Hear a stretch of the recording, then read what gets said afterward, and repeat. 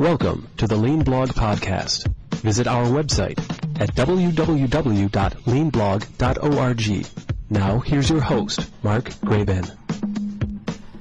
Hi, this is Mark Graban. Welcome to episode 130 of the podcast for October 13th, 2011. My guest today is Gregory A. Howell. He's the co-founder and managing director of the Lean Construction Institute, or LCI, a nonprofit organization devoted to production management research in design and construction. Howell brings 35 years of construction industry project management, consulting, and university-level teaching experience to LCI. So today we're going to be talking about lean construction. Greg's going to give us an overview of that and what the parallels are, what the lessons learned are from generalized lean thinking and how that's being applied to the more efficient design and construction of buildings in all sorts of industries. So as always, thanks for listening. Well, our guest today, Greg Howell. Thanks for taking time to talk on the podcast. Well, I'm pleased to be here. Thank you very much. Sure. So can you start by introducing yourself for the listeners and telling us about your background, please? Sure. I'm a civil engineer by background. I went to Stanford in the early 60s, and then I went there again in the 70s and received my master's degree there. And that's where I really got connected into looking at work and thinking about issues of productivity and improvement. And you've always been involved in construction, or can you talk a little bit about some of your career path within the construction field?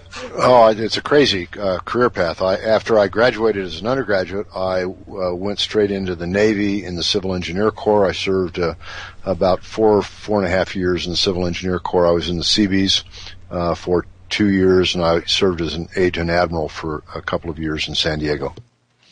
And then after that, I went back to graduate school. I worked for an architect for a few years, did some surveying in Arizona where I grew up. Eventually went back to graduate school, worked back in construction in New Jersey for a couple of construction firms there for 3 years. It's the least explainable period of my life. And then I returned to California, and I was trying to find some work in the area of productivity improvement, and I was unable to do that. Went back to Professor Parker at Stanford and said, I can't do what you taught me, and he suggested I go down to time-lapse, which made photographic equipment for productivity improvement. And that led me into a kind of manufacturing and consulting career where I travel all over the world trying to fix productivity problems on projects. And one of an odd thing happened in that. I'd go out and occasionally, maybe one time out of 10, I'd work on a project and I would improve the productivity of the operation under study, and it would make the project worse. What would lead to that, do you think? I had no idea, and it was confusing, disturbing, and career limiting. I knew that I couldn't figure it out, and I got an opportunity then about that same time. I couldn't see, it just was troubling. And I received an offer to go to the University of New Mexico as a visiting professor for a year, and I ended up spending 10 years on the faculty there, and finally left that, about 1995, I guess, and moved up here to Idaho, and that's about the time lean construction really began to take off. Yeah. I'll touch on why that anomaly a little later, probably in the interview, might be easier. Sure. So can you introduce the idea, for people who aren't familiar, and I wouldn't claim to know too much about it either, lean construction. What is lean construction? How did lean get pulled into or get brought into, building and construction? Kind of in a crazy way. Remember, I came out of the productivity improvement movement, and that was focused on improving the productivity of crews within each activity. That was built on the model of traditional project management. 1979, I meet Glenn Ballard on a project in Texas. He and I become friends. Glenn co-founded LCI with me. He's a brilliant guy, went to St. John's, can mobilize Aristotle, really a tremendous thinker. And Glenn and I stayed friends after that productivity improvement period. And eventually in the mid-'80s, he gets a job writing a manual for foreman planning. It's an old idea that if foremen made better assignments, their crews would be more productive. And so we talked about that. I had written some material for the Associated General Contractors of America and their supervisory training program that were along that lines. And so we couldn't think of anything new to say. And so Glenn decided to go out and measure how well planning systems actually worked. And we took as our measure the ability of the weekly work plan prepared by the foreman to predict the condition of the job 1 week in advance. And we'd ask the foreman what they're going to do next week, no kidding, or something like that. And then we would come back at the end of the week and see, did they get what they said they were going to do done or not done? And we broke that down by, I'll say, line items in the assignment. If there were 10 tasks on the assignment, we'd ask on each one, was it done or not done? And we didn't give partial credit for some other reasons. We could talk about that later. But the answer was 54% of the tasks that foremen said they were going to get done next week, they actually got done. And much of that was due to the fact that the materials and things necessary to do that work weren't at hand when the foreman made the assignment, and in most cases they knew it wasn't available. And so we said, if you want to make better assignments, quit making bad assignments. And just say no. And just say no was a radical act. Officer in the Seabees, can do is my motto. The idea that a foreman would say no was a shocking idea. But saying no reminded us of what we had come to understand about Engineer Ono's rule about stopping a line rather than releasing a defective part downstream. And once we made this connection, it opened the door to us of the larger lean book of knowledge. It opened and it explained to us. Everybody says projects are different than manufacturing. Yes, in one important way they're different is the way work moves. In manufacturing, it moves because of the way you design the line. In projects, it moves because of the administrative act of making an assignment. Now, it isn't precisely true in either case, but it's good enough for us to go to work. And so once we understood that, then we began to shift our focus from managing the productivity of each activity to how do we manage the flow of work. Three things came together all at once. Professor Koskela from Finland said our models of construction are activity-centered. We read Goldrat's book, The Goal. It brings up the combined effects of dependence and uncertainty on system performance. And we have this data on the unpredictable flow of work on projects.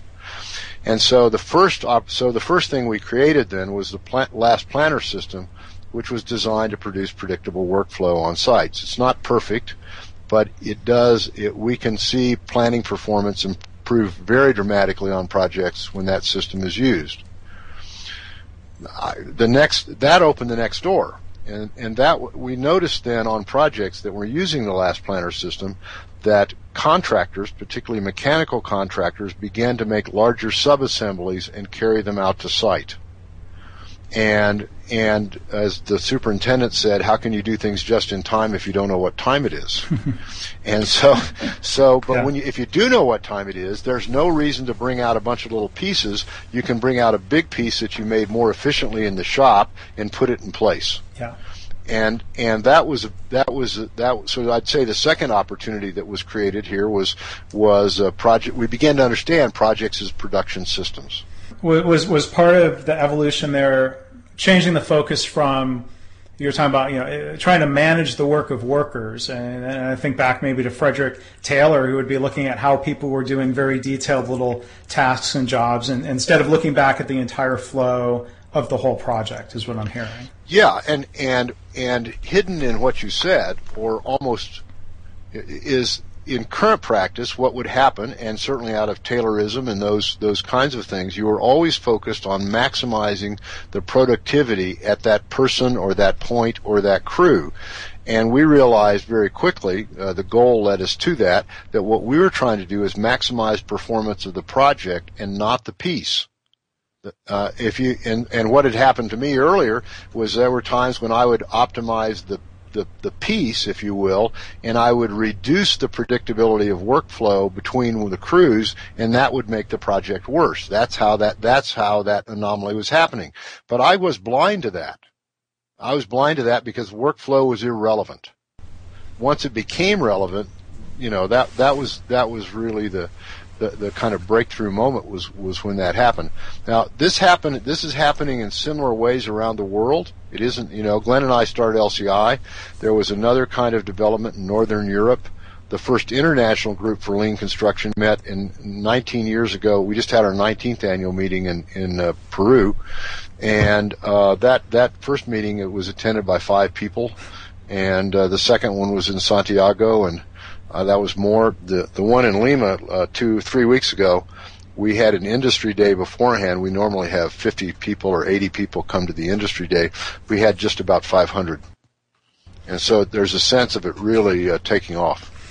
And so, looking at the high level, in terms of some of the main practices that are different, if someone's practicing lean construction, what are some of those practices, and what are some of the results that you would typically see in the construction of a typical type of building, or use an example maybe? Yeah, I think there's let me touch it this way. I propose that all projects have commercial terms. They always have a contract. They always have organizational practices, and they have, I'll call it, an operating system. We've changed the operating system of project management, one from activity center to flow. All right, now the practices then that I'm talking about are primarily in that operating system. There are parallel developments in contractual forms to optimize the project, and parallel developments in collaborative organizations. And so, but let's just stick on the operating system. And there, what happens is, the first thing is we try to focus on creating predictable workflow right at the work face. And then that leads us into production system design. That's sort of an infinitely improvable area. And that leads us into doing much more collaborative planning. And so within that last planner system, you see a big rebalancing of authority, a shift from highly central control to more balanced authority and distributed decision making. Once you have that planning system around, then you can begin to use ideas like pull, advancing one-piece flow. You begin to get very sensitive to the issues of quality and handoff, so you don't have to do rework. You'll see projects that establish firm 5S practices. The lean construction, I guess I'd say, out of our notebook, the lean construction notebook is those particular practices that apply in projects.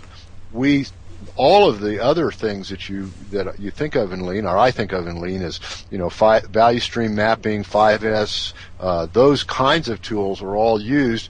Value stream mapping is very much like what we do in pull planning when we're trying to design a system of work to deliver a phase of the project.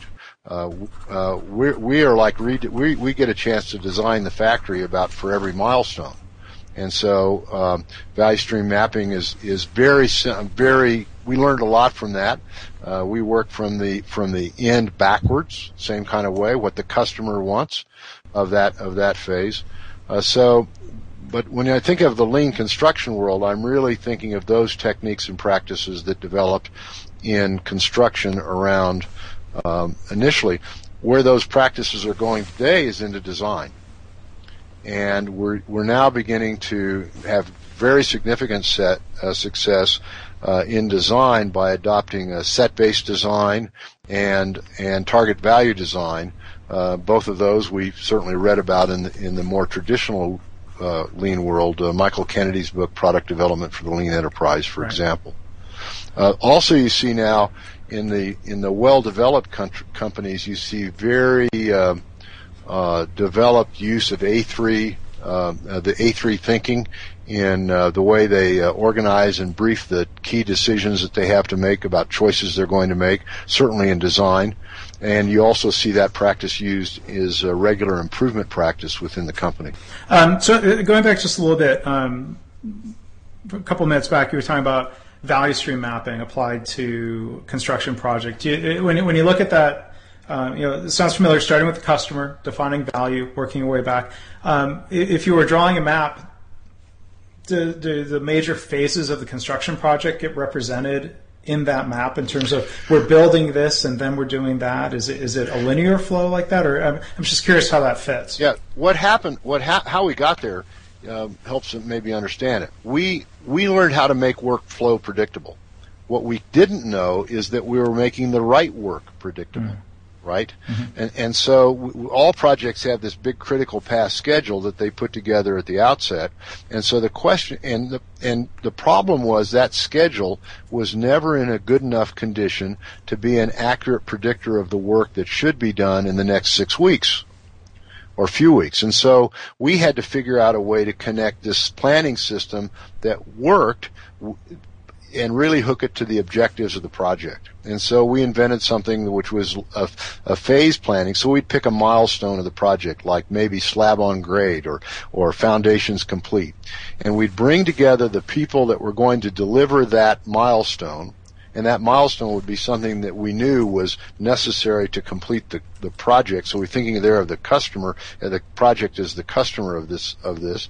And then we'd say, okay, well, what's the condition of the project going to be when we deliver that milestone? What is particularly, what would the next guy be willing to pay more for out of that so that we could get it done? And then we'd start at the end, and we understand a project is a network of commitments. That is, so if I'm the guy that's going to set the anchor bolts, or let's say the end of the phase is to begin to install the structural steel. If I'm the guy beginning to install the steel and you're the guy who's doing the foundations, I would say, well, Mark, are you're going to finish the foundations for me? What will be the conditions of the anchor bolts when you say you're done? What will be the precise condition of the project? Will the anchor bolts, will the nuts be in a bag by the foundation? What does it mean when you say you're done? I'm making a request to you to prepare the foundations. You're going to make me a promise. Let's talk about the conditions of satisfaction when you'll hand that off to me. Yeah. Well, and that sounds like a familiar lean definition of value. What is the customer willing to pay for? Right. Well, and it's exactly what happens in all business transactions. Begins with a request or an offer, and we defined value. Value is defined in that conversational moment. And then one other thing I'm curious to hear more about when you talk about pull planning. Can you describe that process and how that's different than traditional construction? Well, traditional construction is typically more a decomposition model where you take the project and you break it in pieces. We have very sophisticated planners who do that individually. We have highly developed software that lets us figure out when different things are going to happen because of the duration estimates and all of each one of the activities. What we do in pull planning is we understand pull as a request, okay, and so we bring together the supervision that are actually going to manage the work during that phase, and we explain the milestone. We keep that critical path schedule in the other room. We want these guys to think this through on their own from the first, and because that's the way you really get the creative juices going. And so people get there, they begin to plan, they work from the end backwards, they put their durations on it, they argue, they fuss at one another, they step back, they rethink, they discover opportunities. And so another way to think about this, you can say we're designing the value stream for that phase, but we're also designing the production system that's going to deliver that. We're thinking about what are the logistics, who's going to deliver what when, and so it's highly collaborative thing. Let me say one more thing about it. During these meetings, we often found that one contractor, an example might be the mechanical contractor would say to the structural contractor, if you would weld the clevises on the steel, it would save us a lot of time erecting our pipe. And the structural contractor would say, well, I could do that, but it would cost me $1. It's not in my contract, and I'm not going to do it. And the mechanical guy would say, well, it would save me $5. Are we crazy? Can't we figure this out? Right. And so this led us then to the integrated form of agreement contracts, because we discovered that a huge obstacle to improvement is the ability to move money across boundaries. If you can't move money across boundaries, then you can't, and you have a contractual structure that contracts for each piece separately, then you're stuck. And so the really big improvements come because of the ability to move money across boundaries. At that point, we thought we were really crazy, because now we'd given up on cost control, we'd given up on central authority. There's all kinds of stuff that we had set aside in the traditional way and had to come back to grips with those differently. Yeah. It's been a great ride. Well, so I mean, it really does sound like there's a lot of familiar themes there in terms of defining customer value, breaking down silos across departments and parts of the project, participative management and engaging people. And developing people, because most of the people in the industry have not had that kind of experience. They have strong opinions, they have deep capabilities, but it takes a while for a group of people to learn to work together in that collaborative way. So what are some of the benefits, if you use some examples? I would suppose a lean construction project, a building built through this methodology, would be on time, if not early to its schedule, under budget, have fewer change orders along the way, have however you would measure better quality, and be a safer workplace for the crew. Does that capture it? Let's start at the end and work backwards. We have strong data that shows that a typical project managed with lean protocols will have half or fewer than the number of accidents and injuries that we have on traditional projects. That's great. We kill about 4 Americans every day in a construction accident. We kill 1,200 a year, something like that. And so cutting that in half is a great thing. You do see better quality. We build it. We talk about built-in quality because we don't want to inspect it in. We want it to be caught when you say you're done and I say you're not. We'll fix that quality problem right here instead of me piling my work on top of it. As for cost and schedule, the application of these ideas, in a sense, creates new capacity in the organization, and sometimes you might want to invest that entirely in reducing costs and not be so worried about time. I don't know of a project that has been managed on a lean basis that has been in any way significantly past due, which is in contrast to something like 60% or 40% or some number like that of traditional practice. We have lots of projects where they're done on time and their costs are reduced between 15 and 30%. Probably 15% is a more conservative estimate.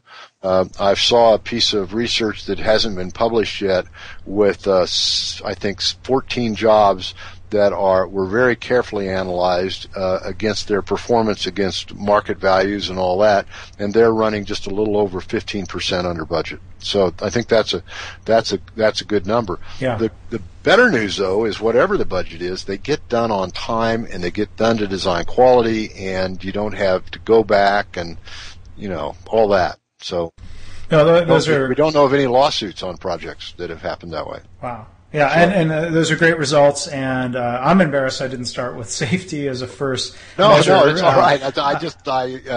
I was with you to the end, and then you said it, and it reminded me, so it's great. Yeah, and I just sort of had the old mantra when people talk about faster, cheaper, better. Right. Pick 2 out of 3. Right. And it sounds like with lean construction, sort of like with lean healthcare or other settings, that you find a way of getting all 3. And safety, I hate to say we take it for granted, but I think it's just assumed that you focus on safety as an everyday priority. I think that in construction, the way in which we dealt with labor before was fundamentally motivationist. That is, the problem, when I started in the industry, the problem was understood as worker motivation and training. And we really shifted from that motivationist view to a systems perspective of projects. And the same thing's happening now in safety. The primary ways that safety is spoken about in the industry, look, we're not a safety program. How is it that we don't change motivation and people aren't getting hurt? It's because the systems are actually running more predictably. I think that makes sense. It's difficult to prove that, and we're trying to figure out how. But where I see this going is to shift from a kind of motivationist view of safety and begin to look seriously at the approaches to safety that are used like in aviation. You wouldn't fly, and neither would I, if we used the same kind of safety approach in aircraft that we do in construction. I think that's really a big shift for me, and I guess maybe the industry too, is a shift from this either focus on the individual or the contractor to the focus on the system that they're embedded in. And then to adopt the best of system design and management practices. Yeah. Well, that's great. And those are, it sounds like some very universal principles. Healthcare is trying to go through a similar transition of focusing less on, when patients are getting hurt, because it's unfortunately far more than 4 a day who are being killed. It's not a matter of saying, well, why didn't that nurse or that doctor, or why didn't they care, or why weren't they careful? We're transitioning to more of a systems view. So it's interesting to hear that it's a similar battle in construction. So can I give you a suggestion? Maybe are you reading Sidney Dekker? No, I'm not familiar. Sidney Dekker, I'm really stuck into his book called Drift into Failure, which examines how failure occurs and really attacks the Cartesian and Newtonian approach in traditional safety management. He's written another great book, 10 Questions About Human Error, and another one is a Field Guide to Understanding Human Error. And these are powerful reconceptualizations of safety that are really important. He's my guru on this, and I'm trying to think through how to bring that into our industry. Well, I appreciate the recommendation. I'll take a look at that. And maybe as a way of wrapping up, if you can talk a little bit about the Lean Construction Institute, talk about the organization, how people can find out more if they want to look you up. Sure. The Lean Construction Institute's, I think, 12, 13 years old. We were founded as a for-profit and became a not-for-profit organization, which we have been for a long time now. We have an executive director. We're trying to reorganize our website. We're trying to cope with a huge increase in the demand for information, seminars, and so forth. But I think the most important development has been in communities of practice, both in the United States and like local chapters around the world. We have them in a significant number of countries now. These local chapters or communities of practice are places where local leadership gets interested in this set of ideas. They get together a core group and they meet maybe most of them meet monthly, some bi-monthly. They have speakers. They talk about what they're learning working together in the field. It's typically made up of a group of people who believe they have more to learn than to lose by getting together and eating a piece of chicken and hearing what somebody else is doing and sharing experience. Lots of new alignments and collaborative agreements are being developed out of that. We bring in suppliers, guys that make windows, suppliers, designers. It's really meant to be these are good communities. Thanks for listening. This has been the Lean Blog Podcast. For Lean news and commentary updated daily, visit www.leanblog.org. If you have any questions or comments about this podcast, email Mark at leanpodcast@gmail.com.